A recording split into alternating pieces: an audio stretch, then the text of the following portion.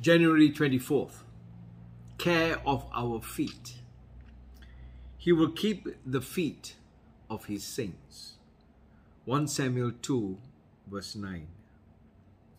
The way is slippery and our feet are feeble, but the Lord will keep our feet.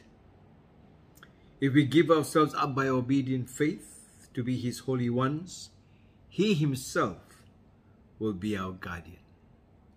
Not only will he charge his angels to keep us, but God himself will also preserve our goings.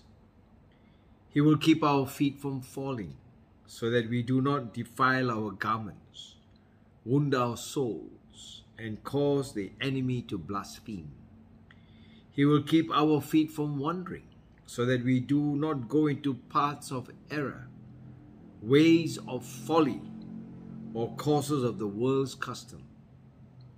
He will keep our feet from swelling through weariness or blistering because of the roughness and length of the way. He will keep our feet from wounding. Our shoes will be iron and brass. Deuteronomy 33 verse 25.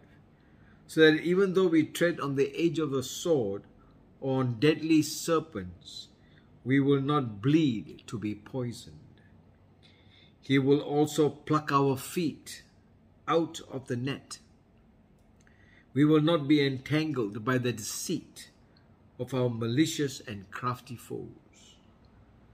With such a promise as this, let us run without weariness and walk without fear.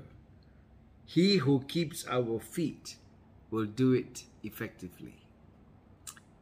You know, the scriptures tell us that we can have our plans, but God protects our feet from falling. Trust in the Lord. Amen. Amen.